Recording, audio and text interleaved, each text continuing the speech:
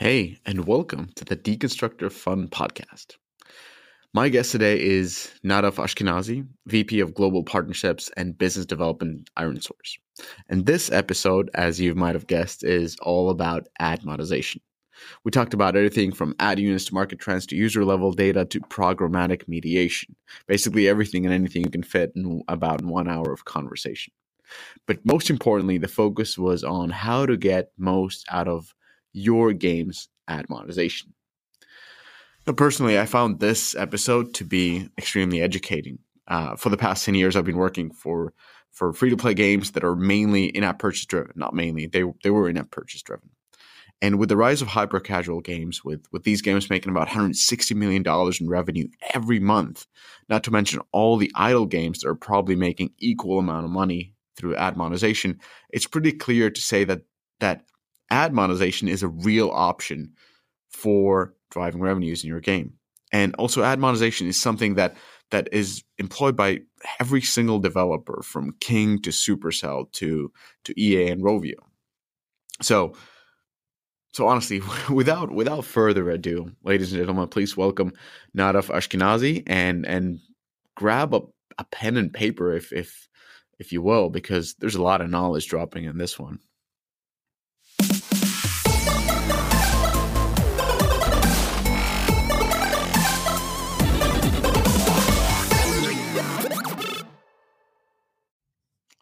Hello, Nadav, and welcome. Hey, Mishka. Thank you very much. Very happy to be here. And I'm happy to have you on this podcast because this is a topic that I'm actually super interested about, and it's ad monetization. It's the type of monetization that I probably know least about, and I'm hoping to learn a lot about it from you, and I hope that people listening to this will learn as well. But before we kick it off, please do tell about yourself. Tell about how did you get into games, and what is your role at ironSource? Yeah, so it's actually a funny story. I spent most of my life, more than 10 years, in the army, flying F-16, doing something that is not connected to games in any way. But since I left the army, I wanted to change to a more fun-focused industry. And gaming, of course, was the first thing running on my head when I think about fun. And since I left the army, I joined Supersonic, which later was acquired and merged with ironSource. And today we are one big happy family. And in ironSource, I'm a VP of Global Partnership and BizDev. It means that in general, I oversee the business side of the mobile activity, monetization, user acquisition from our global offices. So we're pretty spread around the globe with the US, Europe, and APAC, of course. And focusing on helping games to scale their business on both fronts, UA and monetization. Okay, that's a good intro. It's like casually, yes, I was flying F-16, but now I'm doing something fun. Okay, it's no, all right. Let's let's continue from that. So ad units, you've been Supersonic, and of course that was ad monetization company, and now with ironSource, and basically working on ad monetization throughout as long as ad monetization has been on mobile. That's what it feels like. Yeah. So and ad monetization has changed a lot because a few years ago we didn't have hyper casual. We didn't have these games that are purely ad monetization driven. We had sort of a normal casual games, the mid-core games, where the ad monetization played a smaller role, and we still have those. I mean, the Golf Clash uses ad monetization. If you start the game, there's the free coins on the left. It's kind of like non-scalable option. Probably some players use it, but I don't imagine the ARPDAU being too high on that. We see games that are really high in-app purchase monetization, like Empires and Puzzles with giant audience. They have persistent ad monetization element on the screen. More and of course games like Zeptolab's Cats, which have added this sort of almost like a story-driven demand driver for ad monetization, where it feels like you're going to see a movie. And then, of course, the almost the original ad monetization in mobile games in heyday, where it was where you found a ticket lying in the grass and you clicked on it and you can watch an ad and you get a small piece. So those used to be the the monetization drivers, and then play developers had a little bit fun with them, but they weren't that big of an effect versus what they are right now, and especially in the hyper casual games. So can you talk a little bit about the different type of ad units and how you've seen the market changed with ads? Yeah, sure. So we usually divide here ads into two families. One will be the user initiated, and the second will be system initiated. User initiated are usually rewarded ads, right? Because the user has an interest in initiating an engagement with ad. And this is exactly the main ad units that we saw, let's say, until 1 year ago, right? So this is also the only ad units, if I look at Supersonic or ironSource, year and a half back, this is the only ad units that we supported. We didn't support any of the interstitial banners and the ones that we support today. And I think that as you look at the industry back at games with a strong in-app purchasing economy, rewarded ads or user-initiated ads were the main ads that were served there. While today, when we're speaking about hyper-casual and other more casual genres, we see a system initiated like interstitial, banners, and native growing and even matching the volume and scale of user-initiated rewarded video mainly. And it's an insane trend because in general we see that the industry almost doubled the ads impressions a day since hyper casual grew so much and system initiated ads grew with it. But I think that it's very, very important always to differentiate between these two families of user initiated and system initiated, because everything is different, right? The way that you implement it, the way that you optimize it, and we can review ad unit one by one, depends on how do you want to flow with it. But I think that the first step will be to distinguish between these two families, and then to drill down into each family and understand how can you optimize and how you should use each ad unit.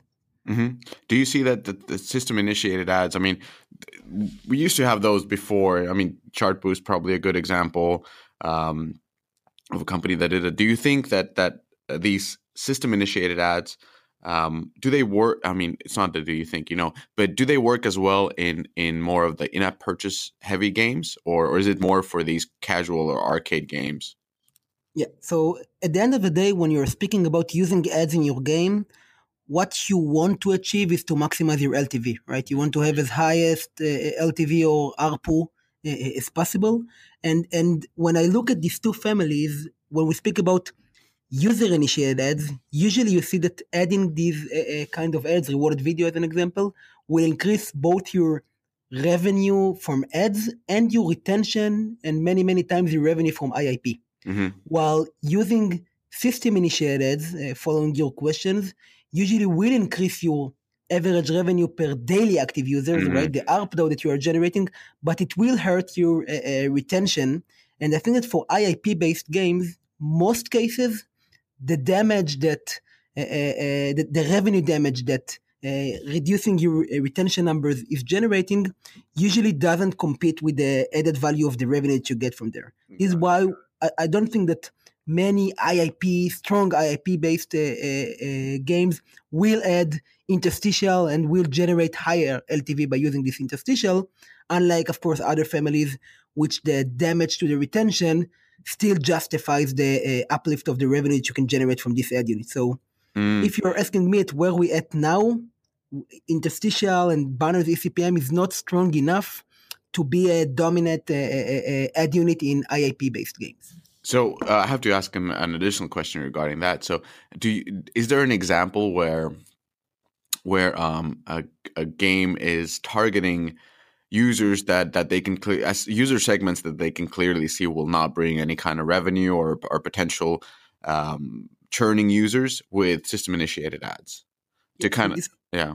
Great question. So I think that the only way to actually use interstitial or other ad units for IIP games is if you have a very good way to do segmentation, right? And segmentation, I would say maybe it's stage B, because stage A will be to have a very well mechanic to predict users' behaviors, right? So if, let's say, after day 3, you already have tool to predict that this user with a very, very, very, very high probability won't become payer, then you can start thinking about, okay, how do I increase rewarded ads more there? How do I put system initiated ads? And I think that we see the industry going to this direction. Segmentation is already a feature that is being supported by most of the big players out there, ironSource and others, of course. And I think that as the game developers become more and more sophisticated regarding their ad monetization strategy, which they are not at this stage, right? The level of sophistication is not the same as we have in IIP. In IIP, we actually have these predictions and segmentation. We give different packages to different users, while for ads, it's pretty straightforward autopilot strategy. But I think as we are becoming more sophisticated, and games, even IIP games, will be able to predict and segment their users into different groups, and then they might be able to use interstitial and banners to actually increase the average LTV of their users. There are a few that are doing it very well. Pretty simple, I think. Criminal Case is one example for a very solid company that has a very good way to predict the probability of a user to become a payer and then to adjust their ad monetization strategy according to these groups. We do have others that are doing it in a nice way, but I think that it's something that will grow in 2019, or at least I hope, because definitely if you do it, you can maximize much more and generate much more revenue and higher average LTV. And usually when we're talking about ads, we're always talking about how does it hurt, what kind of monetization impact it will have and how does it hurt retention. But I wanted to ask you this kind of question is like, can you use ads and video ads and ad units to improve retention for certain segments? Like is there cases where that has been done? I don't know, through some kind of rewarding system and maybe offering a little bit more value through watching ads? Yeah, great. So here I go to the two families that we discussed in the beginning. And if we're speaking now on user-initiated ads, which is rewarded video and offerwall, these are the two ad units that are belong to this family. If you are using rewarded video ads right, it's actually a win-win situation in a sense that one, you will generate incremental revenue from rewarded video, right? Because you're generating impressions and eCPMs and you get more revenue.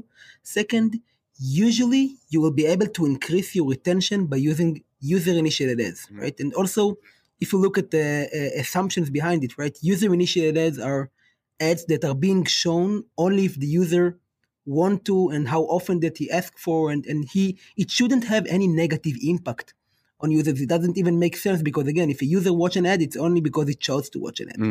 And I think that, and again, it's not, I think we did many long processes with few IIP-based companies that didn't use ads at all, and now these days adding more and more ads into the game with rewarded ads. And we saw that almost in all cases, adding rewarded ads it will increase your average retention and will increase your total LTV. The big question, by the way, for rewarded ads, as I see it, is how can you make sure that it isn't cannibalizing your IIP, or at least that the uplift from rewarded ads is more than the cannibalization that you might have from IIP, if you do have. But definitely, we see that rewarded ads many times increase retention, and even if you know how to use it smartly, you can use rewarded ads to fix leaks in your funnel, right? So many times you know that the user after level 4 drops because it becomes too hard or too complicated a game, and if he's not becoming a payer, that he usually drops, and then maybe adding there a rewarded ad unit that will allow him to gain some, not much, but some virtual currency to keep playing and to survive this potential retention risk. You can even impact your retention much more and smartly increase and improve the total funnel of the user throughout the game. Yeah, and a good, I like most simple example of that would be probably like Soda Saga, where you can watch an ad to get 1 or 3 extra moves when you fail a level. So that that's the most simple retention driver through ads that I know is just watch an ad and you can play a little bit more because you just got stuck. So yeah, I mean, and then of course idle games are good examples of sort of a driving retention through an ad because they give you a boost for a certain time, and so you've kind of paid the price for that boost by watching the ad. So why not continue playing? So I just thought about those after asking the questions. There are some examples where actually ads can increase retention, either session length or add another login to your session count. So Exactly. yeah, all right, that's interesting. So do you want to move and talk about the market trends a little bit? Yeah, sure. So talk about the hottest monetization trends at the moment. Yeah, so I think that there are a few different things that are becoming more and more interesting. Maybe I'll start with the user level data, because I think that today it is definitely the hottest trend in our industry. And in that sense, it's also connected to what you started this podcast with about hyper casual. And I think that, again, if we look 2 years back, 3 years back, most of the games were generating revenue only from IIP, right? And if you are generating the very most of your revenue from IIP, then you do have user level data, because thanks to tracking and everything, you do know exactly which user spent how much in your game. And then to build the right segmentation tools and to offer the right package to the right group of users. Then to do smart user acquisition, right? Because you know the quality of each user acquisition channel and every app that you bought users from, and you can maximize your game. And I think that, as you said, in the past year, 2 years, a big portion of the industry moved into casual, hyper casual, ad based games. And in that sense, everything that related to data was left behind, because if you look at ad based games today, most of them cannot correlate revenue to any user or group of users or even UA channel. So they usually bid the same for all UA channels because they don't know what is the quality. Maybe they count on retention or other things, but it's not real revenue. And in that sense, they are kind of left behind comparing to IIP based games that do have the data and can do the smart user acquisition and can do the smart segmentation. And I think that one of the hottest trends that's happening these days, and again, it's still not throughout the industry. So many of the players out there still are not there, or even not planning to be there. But I think that one of the hottest trends is to cooperate ad networks and the game developers and share this user level data, so the game developer will be able to, one, smartly understand what is quality per channel, and then do effective user acquisition with the right bid per the right LTV per channel, plus start doing segmentation and start analyzing his groups of users and adjust the strategy according to the LTV that he gets from each group of users. So can I ask just a dumb question? So user level data means basically that as you acquire users from a certain channel, you set up a certain triggers in your game, and as those triggers are passed, that's the user level data that will allow you to bid less or more for those users. So if they trigger the higher trigger, so they spend or get further in the game or so forth, then you are pushing. You're bidding higher because you're understanding that those are the users that are actually are the most valuable for your game. Yeah, so I think that today what you should do is look at revenue, at dollars, because this is what we know to measure. So if we'll speak about how, let's say, hyper casual did user acquisition a few months ago, they did it basically according to what you said, which is retention, right? They look, okay, if I buy users from Unity ads from application Y, the average retention is X, and then I assume that the retention is correlated with revenue, and then I know what is the average LTV of these users that I bought from Unity ads from site X, and then I bid accordingly. But what we see and what we saw during the process that we did in the past few months is that there is a big difference between retention and revenue. And just to understand this, so first of all, retention is only one dimension, right? So you have also session length. And when you are speaking about ads revenue, you want to understand that user A, how many impressions did he see? Right? And if you look only on retention, that you are missing the session length, because someone with a shorter retention but very, very high session length will see more impressions than others. So this is level one, understanding the impressions per user throughout his life. Level two will be, even if two different users watch the same amount of impressions, did they generate the same revenue? So today, if we're speaking about hyper casual trends, and we can speak about it as well, we're usually seeing a waterfall of 40, 45 instances, line items of ad network A with $45, ad network B with $40, ad network C with $35, anywhere between $60 to $5. And we see that some users are being served with the line items of $5. It means that they are generating less than a cent per impression. And some users are being served with the line items of the $40, which means that they are generating 4 cents per impression. So even if you have the same amount of impressions per user, it doesn't mean that you generate the same revenue. And if you really want to understand and want to be at the same level as IIP-based games are, you need to understand the dollars that you generated per user and not his retention, his session length, or even his impressions number, because they all will be very different than the dollars that you actually generated. Okay, got it. So, and then dollars generated per user, it depends on the quality of a user. So, got it. Okay, that's so. So this is so. See, I'm processing the information as we go. So user level data is mainly used for hyper casual games, or is it as effective in games driven by in-app purchase? Because what I'm thinking about is if we start focusing on so quickly on monetization, and a lot of games, especially the games that our studio is working on, they're more like long tail monetization. So the monetization might not happen in the beginning, but it might happen in a few days, and then those players keep on spending for a year on.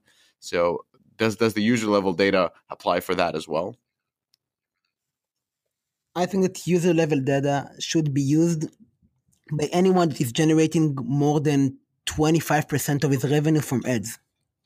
So even mid-core games that are generating even 60-40 in favor of IAP, still they want to know who generated the 40% ads revenue for them, and to calculate the real LTV and the real revenue per user. That's a good idea. Okay, that's clear. So do you want to talk about programmatic? Yeah, and so the next hottest trend that you'll hear everywhere is programmatic mediation, and just to understand maybe the flow of how mediations evolved during the past few years. So if we look at, 2 years back, you'll see that most of the mediation waterfalls were probably either auto optimization with one line item per ad network. So you have one line item of ironSource, one AppLovin, one Facebook, one AdMob, etc. Then a year ago, we saw, again, with the growth of hypercasual, we saw the waterfall moving into multiple line items per ad network. And we also see all the ad networks getting into this world and start supporting multiple ad calls. And this is kind of a halfway to programmatic, because what you do is that you're actually dividing your waterfall into 50 or 40 line items with all the prices, and every impression, every user, you hope that he will be served as high as possible in the waterfall with the $45 commitment, and not with the $5 commitment. But again, it's not a full competition, because you have some line items that are only at the 10th place, and they might be able to pay the highest price. And programmatic is going to kind of accomplish or complete this movement into the highest level of competition per impression. And at the end of the day, the goal of programmatic is to make sure that for every impression, you're going to generate the highest revenue, right? So you're open all the networks to bid and to say how much they agreeing to pay maximum for this user, and hopefully to get the highest price per user, and to get two things out of it. First, maximize revenue per impression. Second, maybe to kind of squeeze a little bit the ad network's margin even more, and to get more out of the total pie of the advertiser. So let me kind of like go back and ask if I understood correctly. So by line items previously, so in the first version of Waterfalls, was it functioning in a way that let's say, I am adding ad monetization unit into my game, or ad monetization channel, so whatever, video ad, let's put it video ad, that is opt-in.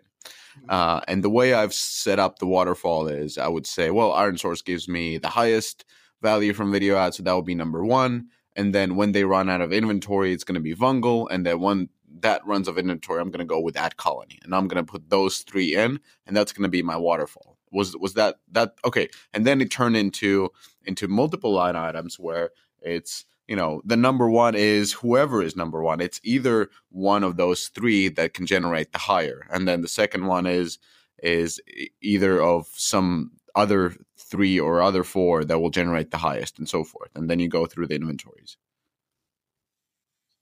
Exactly, because in the first example that you gave, AdColony, let's say in fourth position, maybe they have one impression with the highest eCPM. Their average eCPM will be low, will be in the fourth position, but they have one impression with $100 eCPM. But since you can't break down their campaigns into different positions in the waterfall, you will miss these $100 campaigns for the first impression because you have Ironsource and then Vangel, and until it gets to AdColony, it's also the sixth impression, and it's not interesting impression for them. Got it. Okay, perfect. And then with the programmatic, it's basically free for all. It's just whoever can give the highest eCPM.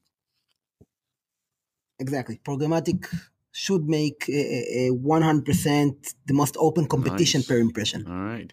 So let's talk about other stuff. Let's talk about playable ads and increasing ad frequencies and so forth. Yeah. So again, I think that in that sense, by the way, I think that many of the good things that are happening in our industry are thanks to the rise of hyper-casual, because hyper-casual had no choice but pushing the user acquisition and ad monetization performance to the edge, right? Because they based only on that.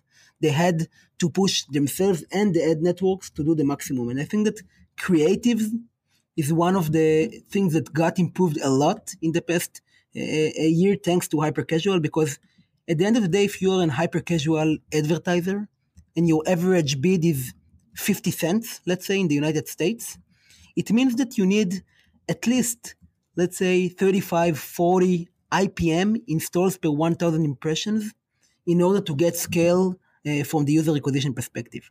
If that makes sense, or should I elaborate a little bit how? So basically, you're going through and describing the funnel conversion. Am I correct? So the way that you get, let's say, installs or scale from any ad network, from Facebook to anyone else, is by the eCPM that you are generating as an advertiser, right? If you have highest eCPM as an advertiser, you will get all the impressions of the ad network, and you will get the maximum amount of installs. And the eCPM that you get as an advertiser depends on two things. One is what is your bid, and second, what is your IPM, installs per 1,000 impressions, or how well your creatives convert users from impression to install. Right? So let's say that hyper-casual, we want to see about 35 installs per 1,000 impressions. For match 3 games, it will be more around 4 installs per 1,000 impressions. But as their bid is so high, 4 installs out of 1,000 impressions is enough, right? So if they have a bid of $4 and they have 4 installs per 1,000 impressions, they have an eCPM of $16 as an advertiser, which is decent to get some scale in the United States, right? And what hyper-casual that came with such a low bid, because if you look 2 years back, hyper-casual didn't do any UA, right? So Ketchup, which is probably the biggest and first hyper-casual, they never did paid UA until now, until these days. And they usually enjoyed only organic and cross-promotion between their different games. But once hyper-casual decided, yes, I want to start do UA, I want to be high in the charts as well, then they understood that they also need to have a very, very, very converting creatives, because they need to generate 35 installs per 1,000 impressions and not 5 installs like King or Machine Zones or other are generating in order to compete with these kind of companies. And then we got into advanced or innovative creatives that can generate this high conversion, unlike what we used to have 2 years back, which is exactly all the things that you mentioned in the beginning. And just to speak about it, I think that it's also became a big thing for all the game developers and the ad network, in a sense that I think that today every studio, every game developer will have his own creative studio or a creative designer. Every ad network will have their own creative house. We have in Ironsource 40 people that this is all they do. All they do is Playworks, is our creative house, because we understand that today is probably one of the most important things. If you manage to build a creative that is performing much better than the other creatives, you are the one that will get this game into the top 5 in the United States. So basically, what you're saying is the better the creative, the smaller the bid can be. So that allows you to purchase more traffic. Okay, and so exactly. That makes it a very good investment. One of the most important investment, and today for hyper casual, it's a go no go. If you don't have a good performing creative, you'll just won't be able to get any scale on the user acquisition. We, by the way, we built here an even advanced platform for our creative house where we treat the creative just like game developers treat the game itself. Sorry. What does it mean? It means that when we build a playable, let's say, and we launch it with a partner, then we'll analyze several KPIs throughout the playable experience, just like you are analyzing the same funnel for your game. So we look at retention, we look at engagement rate, we see what share of users start playing the playable. Then we see the drops. Where does users drop throughout the experience of the creative? We see what is the win rate and lose rate if you play the game. We see that what is the CTR of the winning players of the creative comparing to the losing players of creative. And then we understand, should we make it more challenging so more users will fail throughout the creative, or should we make it more easy so more users will win and then we'll be able to convert more of them to the store? So the level of expertise around creatives got to this level, and we see that sometimes this what can kill or make a game big. If I'll give you one example, maybe it's Plank by Quali, which we did a long process with them before the launch. And most of the creatives, including video plus interactive end card that we built, were not converting at all. And we had a playable that we built with few different versions. And one specific version of our playable generated an insane IPM of more than 40 that allows them to get to the top 5 in the United States with 50 cents bid. And finding this creative is what made this game big or small, and it affects hyper casual. And then is it so, like, anecdotally I heard that in the hyper casual games the creatives or the playable ads where a person fails in the playable ad actually convert better than the ones where the player wins in that playable ad. So we actually see differences between genres. So we see that for hyper casual, if the user is losing in the playable, his CTR and conversion will be higher. We see that for match 3 as an example. If the user wins the playable, his CTR is higher. So it really depends on the type of game and what experience do you want to generate. Hyper casual, they want to generate experience of challenging and right. This is hyper casual. You play it for 5 minutes. You want to be challenged, and if you lose in the playable, it looks, wow, this is an interesting game. This can challenge me. While let's say match 3 or even slots games, all you want to do is win, right? The concept of slots is to win and to enjoy the feeling of winning. And if you give it in the playable, then potentially you will be able to convert more users. That's awesome. Okay, so can you talk more about the increasing ad frequencies? Is that basically through hyper casual games that are just trying to, they need to monetize better and better, so they're showing more and more ads, and that has kind of grown as a trend? Yeah, so I think that it happens in two different worlds. One will be the hyper casual, as you said, which use mainly system initiated like interstitial and banners, and they have no choice, right? For them, the game is how can I maximize the LTV and show as many ad impressions as possible in order to generate revenue, and here it's kind of a balancing game, because at the end of the day you can show an ad impression every 10 seconds or every 30 seconds or every 2 minutes, right? What will be the right number? And I think that here what's important for any hyper casual game to measure is not the ARPDAU, not the retention and not the number of impressions, but the LTV. Because if you will show more impressions per user per day, let's say you will show 20 interstitial impressions per user per day, I can promise you that your ARPDAU, average revenue per daily active users, will be the highest. Right? Might be even 20 cents, 15 cents, which is insane for hyper casual ARPDAU, but your retention will be so low because the UX won't be very enjoyable that your total LTV will probably stop at around 25 cents because of the retention. If you show only one impressions per user per day, then your retention will be much longer, right? It might be crazy day 7, but at the end of the day, you won't be able to monetize a lot with one impression per user per day, and you won't be able to generate LTV that will allow you to make revenue and purchase and acquire users.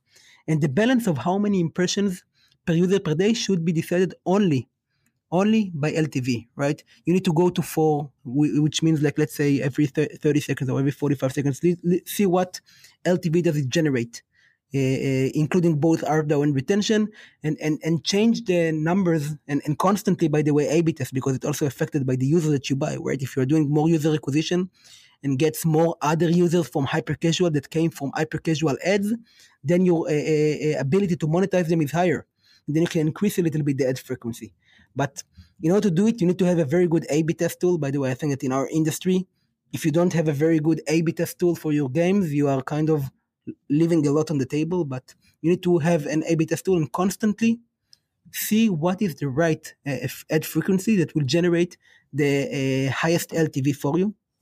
This was for hyper casual games. I think that for non-hyper casual games, IAP based, even for rewarded video, we see growing amount of impression. You mentioned Cats by Zeptolab, which, for instance, are doing great job and generating insanely amount of impressions, rewarded video impressions per user. And here, it's not the same game as for system initiated, because here you cannot decide what will be your ad frequency, right? The user decides how many ads to watch per day. And here, the way to increase your ad frequency, it's more complicated. It's by generating the right flow to make the user to choose watch more ads, right? By choosing the right reward, by make it visible, by putting it in the right places and the right timing. And this what help you to increase your ad that's a frequency there. good notion, because a lot of the times that, especially with the type of games that we're making, we might be cornering our head of ad monetization and asking, like, how many impressions do we need to show to get the maximum effect? Like, how many video ads per day, how many video ads per user, and so forth. And that seems to be an impossible question to answer, because it all depends.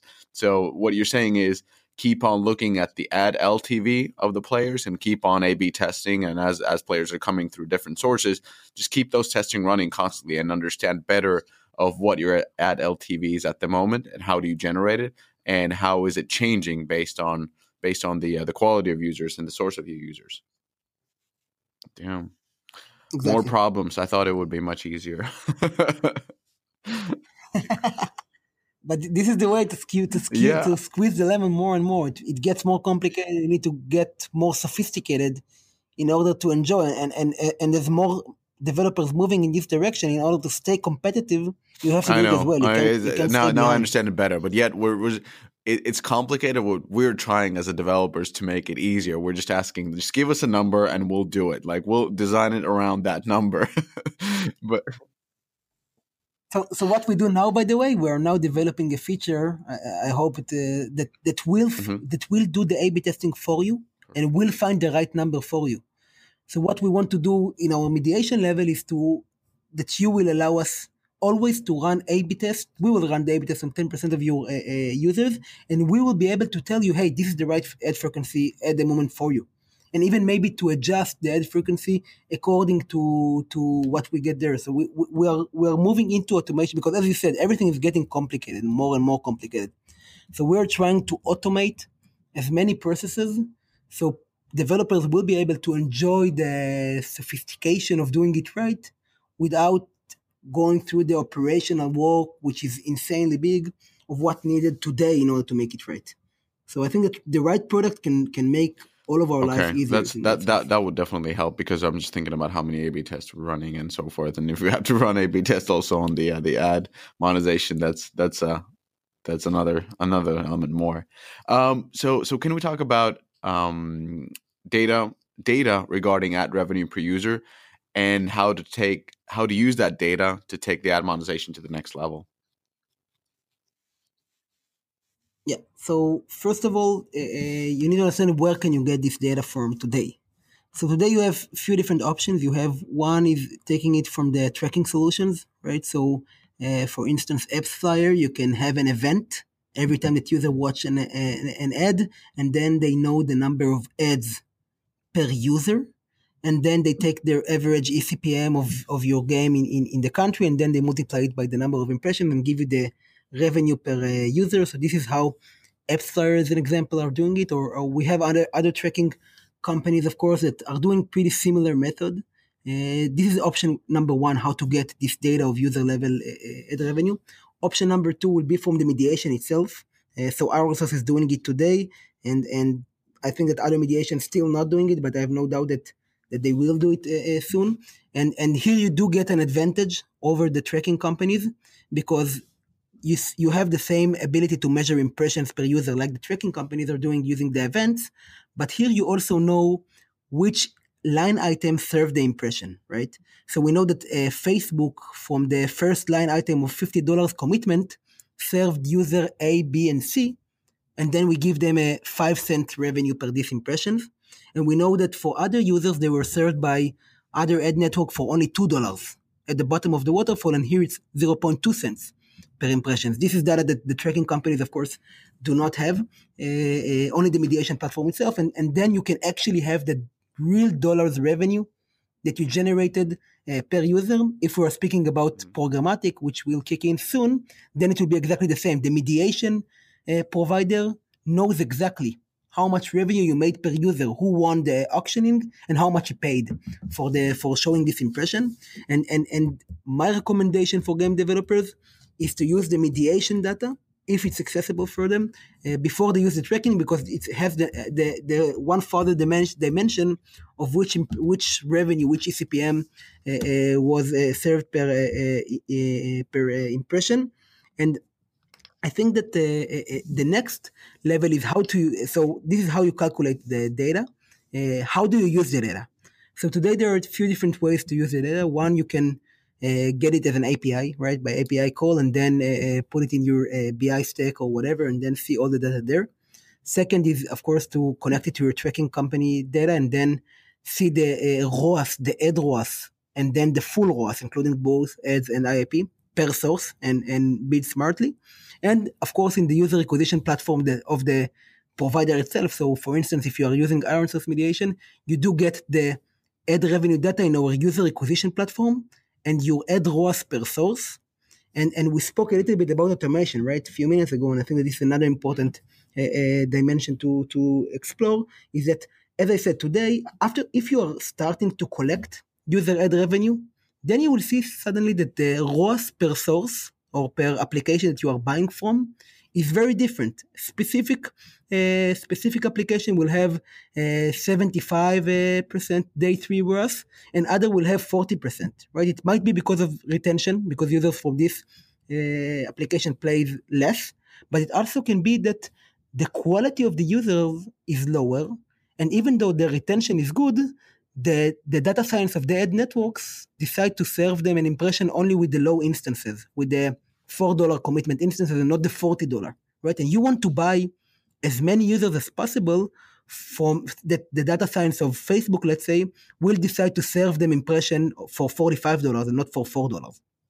And once you get of the data, you see that there are huge differences between quality and ROAS per source. And one of the other tool that we added just recently in order to make our life easier is Auto Optimizer, Bid Optimizer, which you give us the ROAS goal, we see the ROAS per source, and we adjust your bid on a daily basis across thousands of apps according to the quality that you get from each app and app. So you don't need to do it like you do it these days of first not having the data, second to calculate it manually every day and see what is the retention per source, okay, what is the average LTV per source, okay, should be the bid that they pay per source. Of course, that you cannot do it for 1,000 apps. You usually will do it only for your top apps. And if you're using an automation tools like Bid Optimizer, then you don't need to do anything. The mediation collects the user ad revenue, the UA platform shows you the user ad revenue and ROAS per source, and the bid is changing automatically on a daily basis according to the quality that you get per source, and then you get more quality users and less low quality users. And in that sense, ironSource today is the only mediation that provides these features, but I have no doubt that All other will right. So follow, and we will see return more of it. on ad revenue spend and how to optimize that. Okay, that's I will have to listen to this podcast probably several times afterwards. Just do it with it. And I'm trying to take notes as you're speaking, so I'm processing at the same time. Um, okay, so let's talk about then the best practices. If you don't have anything to add, please do add, because I mean I'm out of questions, because this is I'm just listening. um, yeah. So best practices and Cool. squeezing the lemon. How can let's say I have a game that most of the revenue is coming from in-app purchases, and I have a mid-core game. How can I get more out of ad monetization? And I know the elements on how to push players to watch more ads, but then what? Like how can I get more? Yeah, so great question. So I think that first question before you even start thinking about designing your ad monetization strategy is to answer: Am I IIP based or ads based? Right? If I'm IIP based, as you said, I always recommend to start with user initiated ads. Right? Leave the system initiated ads last, and don't add them both together, because then they are affecting each other, and you can't really pure and kind of understand what happened because of what.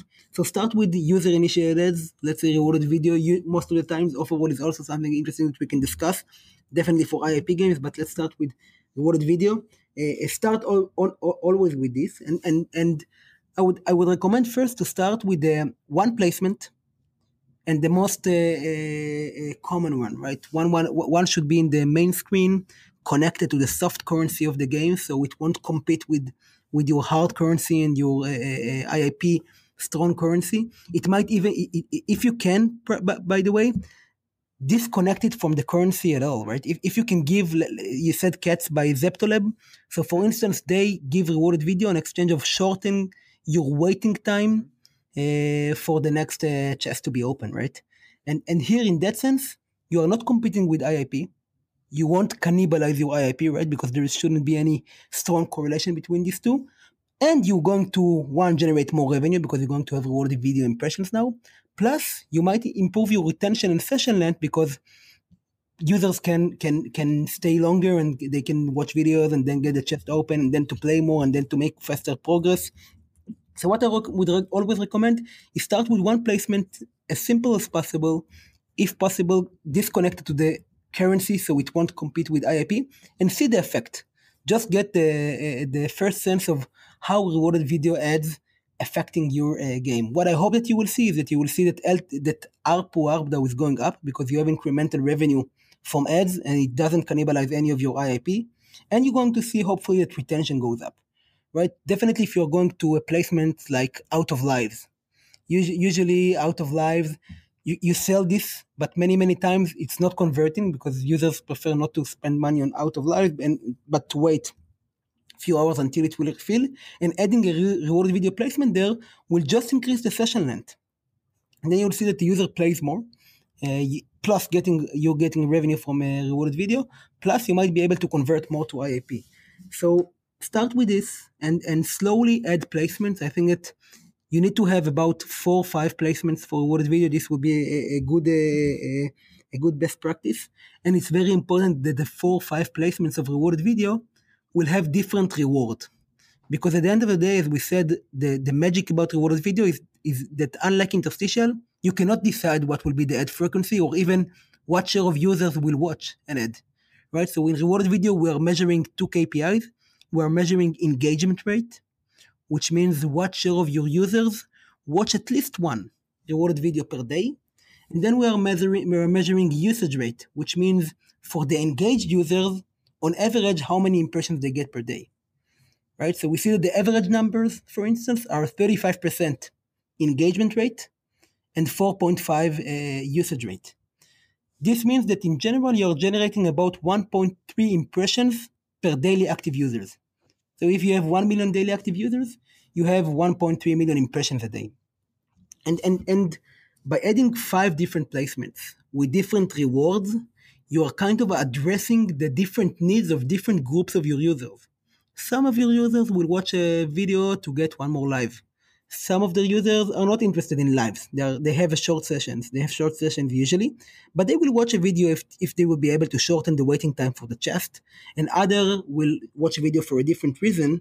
And usually when you have 5 placements with different rewards, you see that the engagement rate climbs to 40, 50, 60, even 70% of your users, unlike one placement that is only 10% of your users. And of course, I always recommend to do it gradually and to A/B test because, again, at the end of the day, we all have one goal to maximize LTV. Add placement, see what happens to retention and total LTV. Add another placement, see that everything supports your LTV. By the way, it can cannibalize in one phase your IIP, but if it eats 5% of IIP, but then it generates incrementality of more than that, and your total LTV goes up. Got it. You So still I get have what a you need question from adding regarding the ads. inventory. So with several instances where players can access video ads, do you see that there's any inventory issues? Because, back in the days when ad monetization started, you couldn't, for example, have enough inventory in countries like Vietnam or other ones. So is that still an issue, or should developers not worry about the inventory not being there? I think that today, in terms of fill rate, there is almost no issue. Definitely no in the biggest countries, right? In tier 1, tier 2 countries. In tier 3 countries, depends. I recommend that if you have many users from tier 3 countries, always make sure to have Facebook and AdMob as networks in your game because they usually have a very global campaigns. But in general, even in Vietnam or other countries, even ad networks like ironSource, AppLovin, or Unity Ads should have almost 100% fill rate because in a performance world, and this is what we always educate our advertisers, you should have a worldwide campaign as an advertiser with the right price, right? Maybe in India, your LTV is very low, but maybe you can buy there a user for 1 cent and to have a great margin. So what we educate, and usually we make it happen, is that advertisers in a performance world should buy all along, like all around the globe with all countries with the right price and the right ROAS goal. And if we do it, then fill rate should be good. But in general, even today, fill rate is not a big deal. I think that, by the way, if you have multiple placements and everything, here fill rate can be different depending on the technology of the mediation. So here the tech can affect more about how many pre-cache do you do, how many SDKs do you load simultaneously. If you are acting too slow, then maybe you'll miss the opportunity to show an impression in Vietnam because you initiated only one SDK and you didn't pre-cache enough videos. If you have more videos that are being shown immediately and one after another. So I think that in general, fill rate should be good. And if the tech Got is it. solid, Okay, then you that should makes get a that good makes feeling sense. even with 5 different placements. So, a lot of information. Overwhelming amount of information. I'm for sure listening to this podcast several times. But can you at a last element, can you talk about the monetization trends in 2019, maybe 2020? Like where are things going? What should developers be prepared for, and what should they be investing into?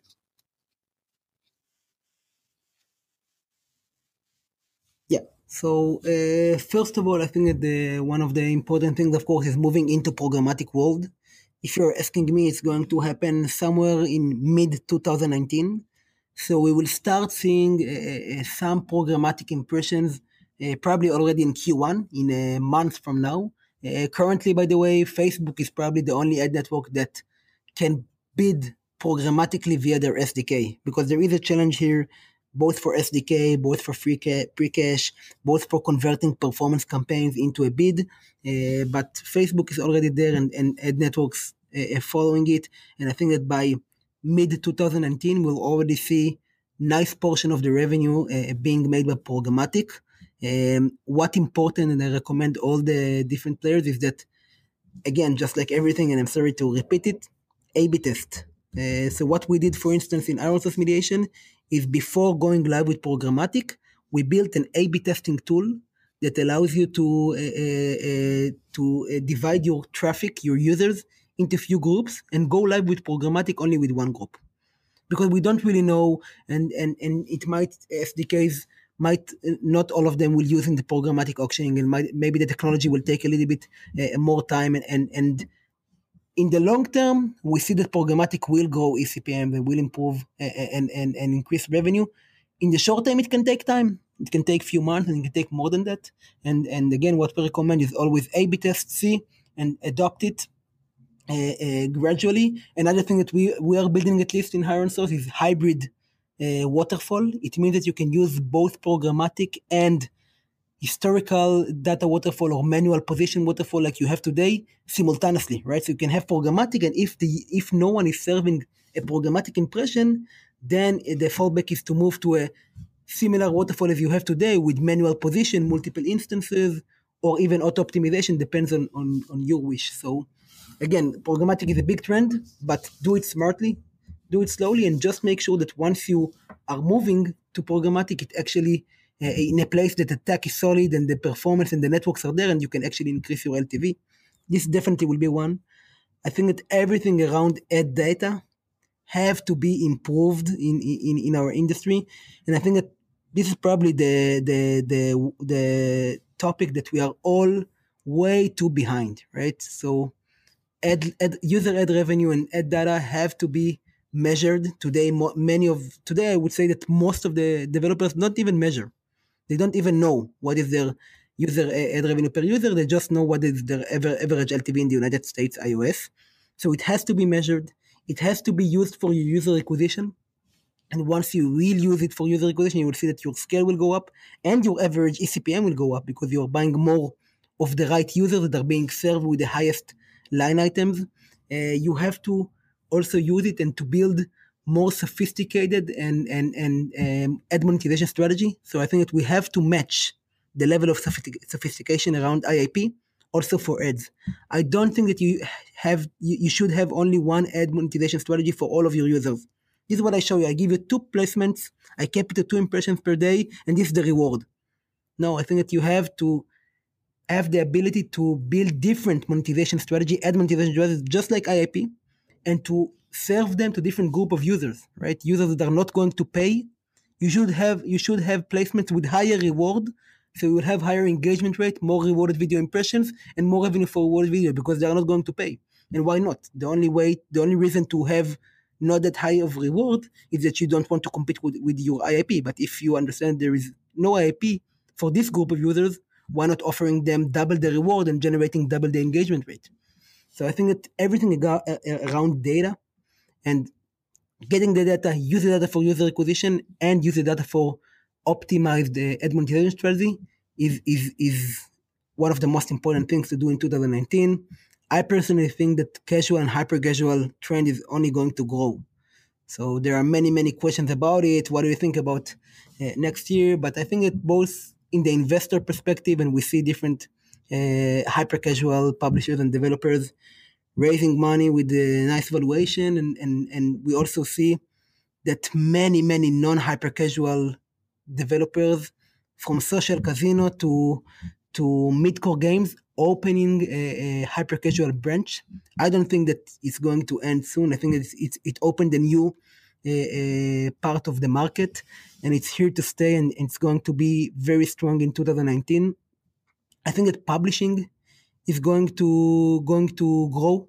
If you're asking me, again, maybe it depends, also correlated to with the hyper casual trend, but more companies getting into the publishing model and helping two people from specific city that have a great mind to develop a nice simple game to make it a business and a big one. And I All think right, that's a these good are one. So what we are I going have to see only one in question. Those 2019. are both good predictions. I had so the last question that I have is basically for well, it's what do we developers always think about. So we think about the benchmarks, like who do we gotta beat. So I'm asking you is what is the ad LTV in an in-app purchase driven game, as well as an ad LTV in an ad revenue driven game that you should be aiming for? That is like that is the high standard. So how much money can I make in those games from a user through ads?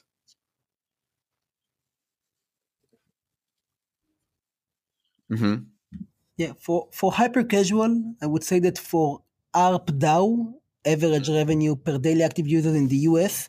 Anything more than 10 cents is a good number. 15 cents is a great number. 5 cents is weak.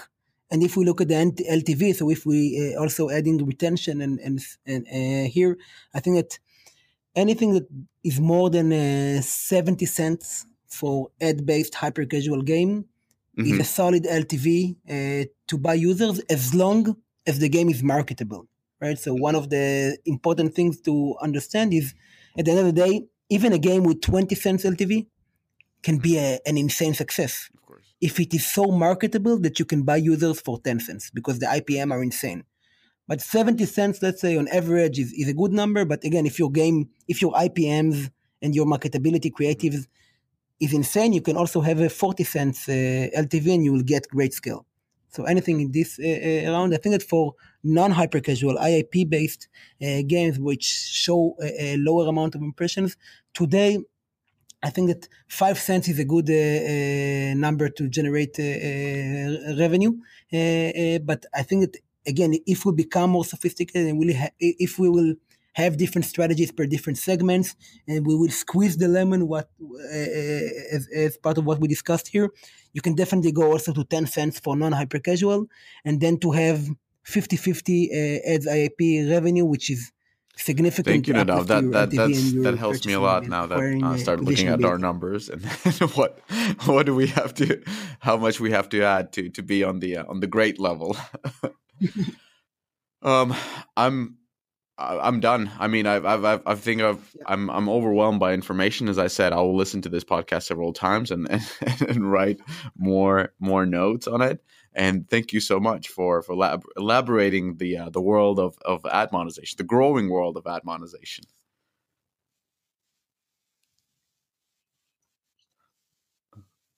Yeah, thank you a lot for hosting me. And again, it's a topic I found it fascinating, and I think that there is so much to do in this world and we can all get much better and make much more. If we'll Perfect. Just be Let's jump on this next year this and see how your thing, predictions and worked out and definitely what sure has we're going changed this direction.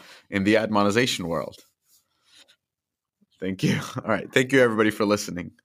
Bye. Looking forward to it. Thanks. Goodbye. Thank you, and thanks to our great sponsors, Sensor Tower, that always provides that great data on the mobile games market, and Game Refinery for providing that qualitative data to support all that great data provided by Sensor Tower. Now, leave a comment and let us know what you liked about this episode and what you didn't. You can send me a note personally through Twitter or LinkedIn. And please do rate and subscribe if you enjoyed this podcast. Tune in next week. Bye.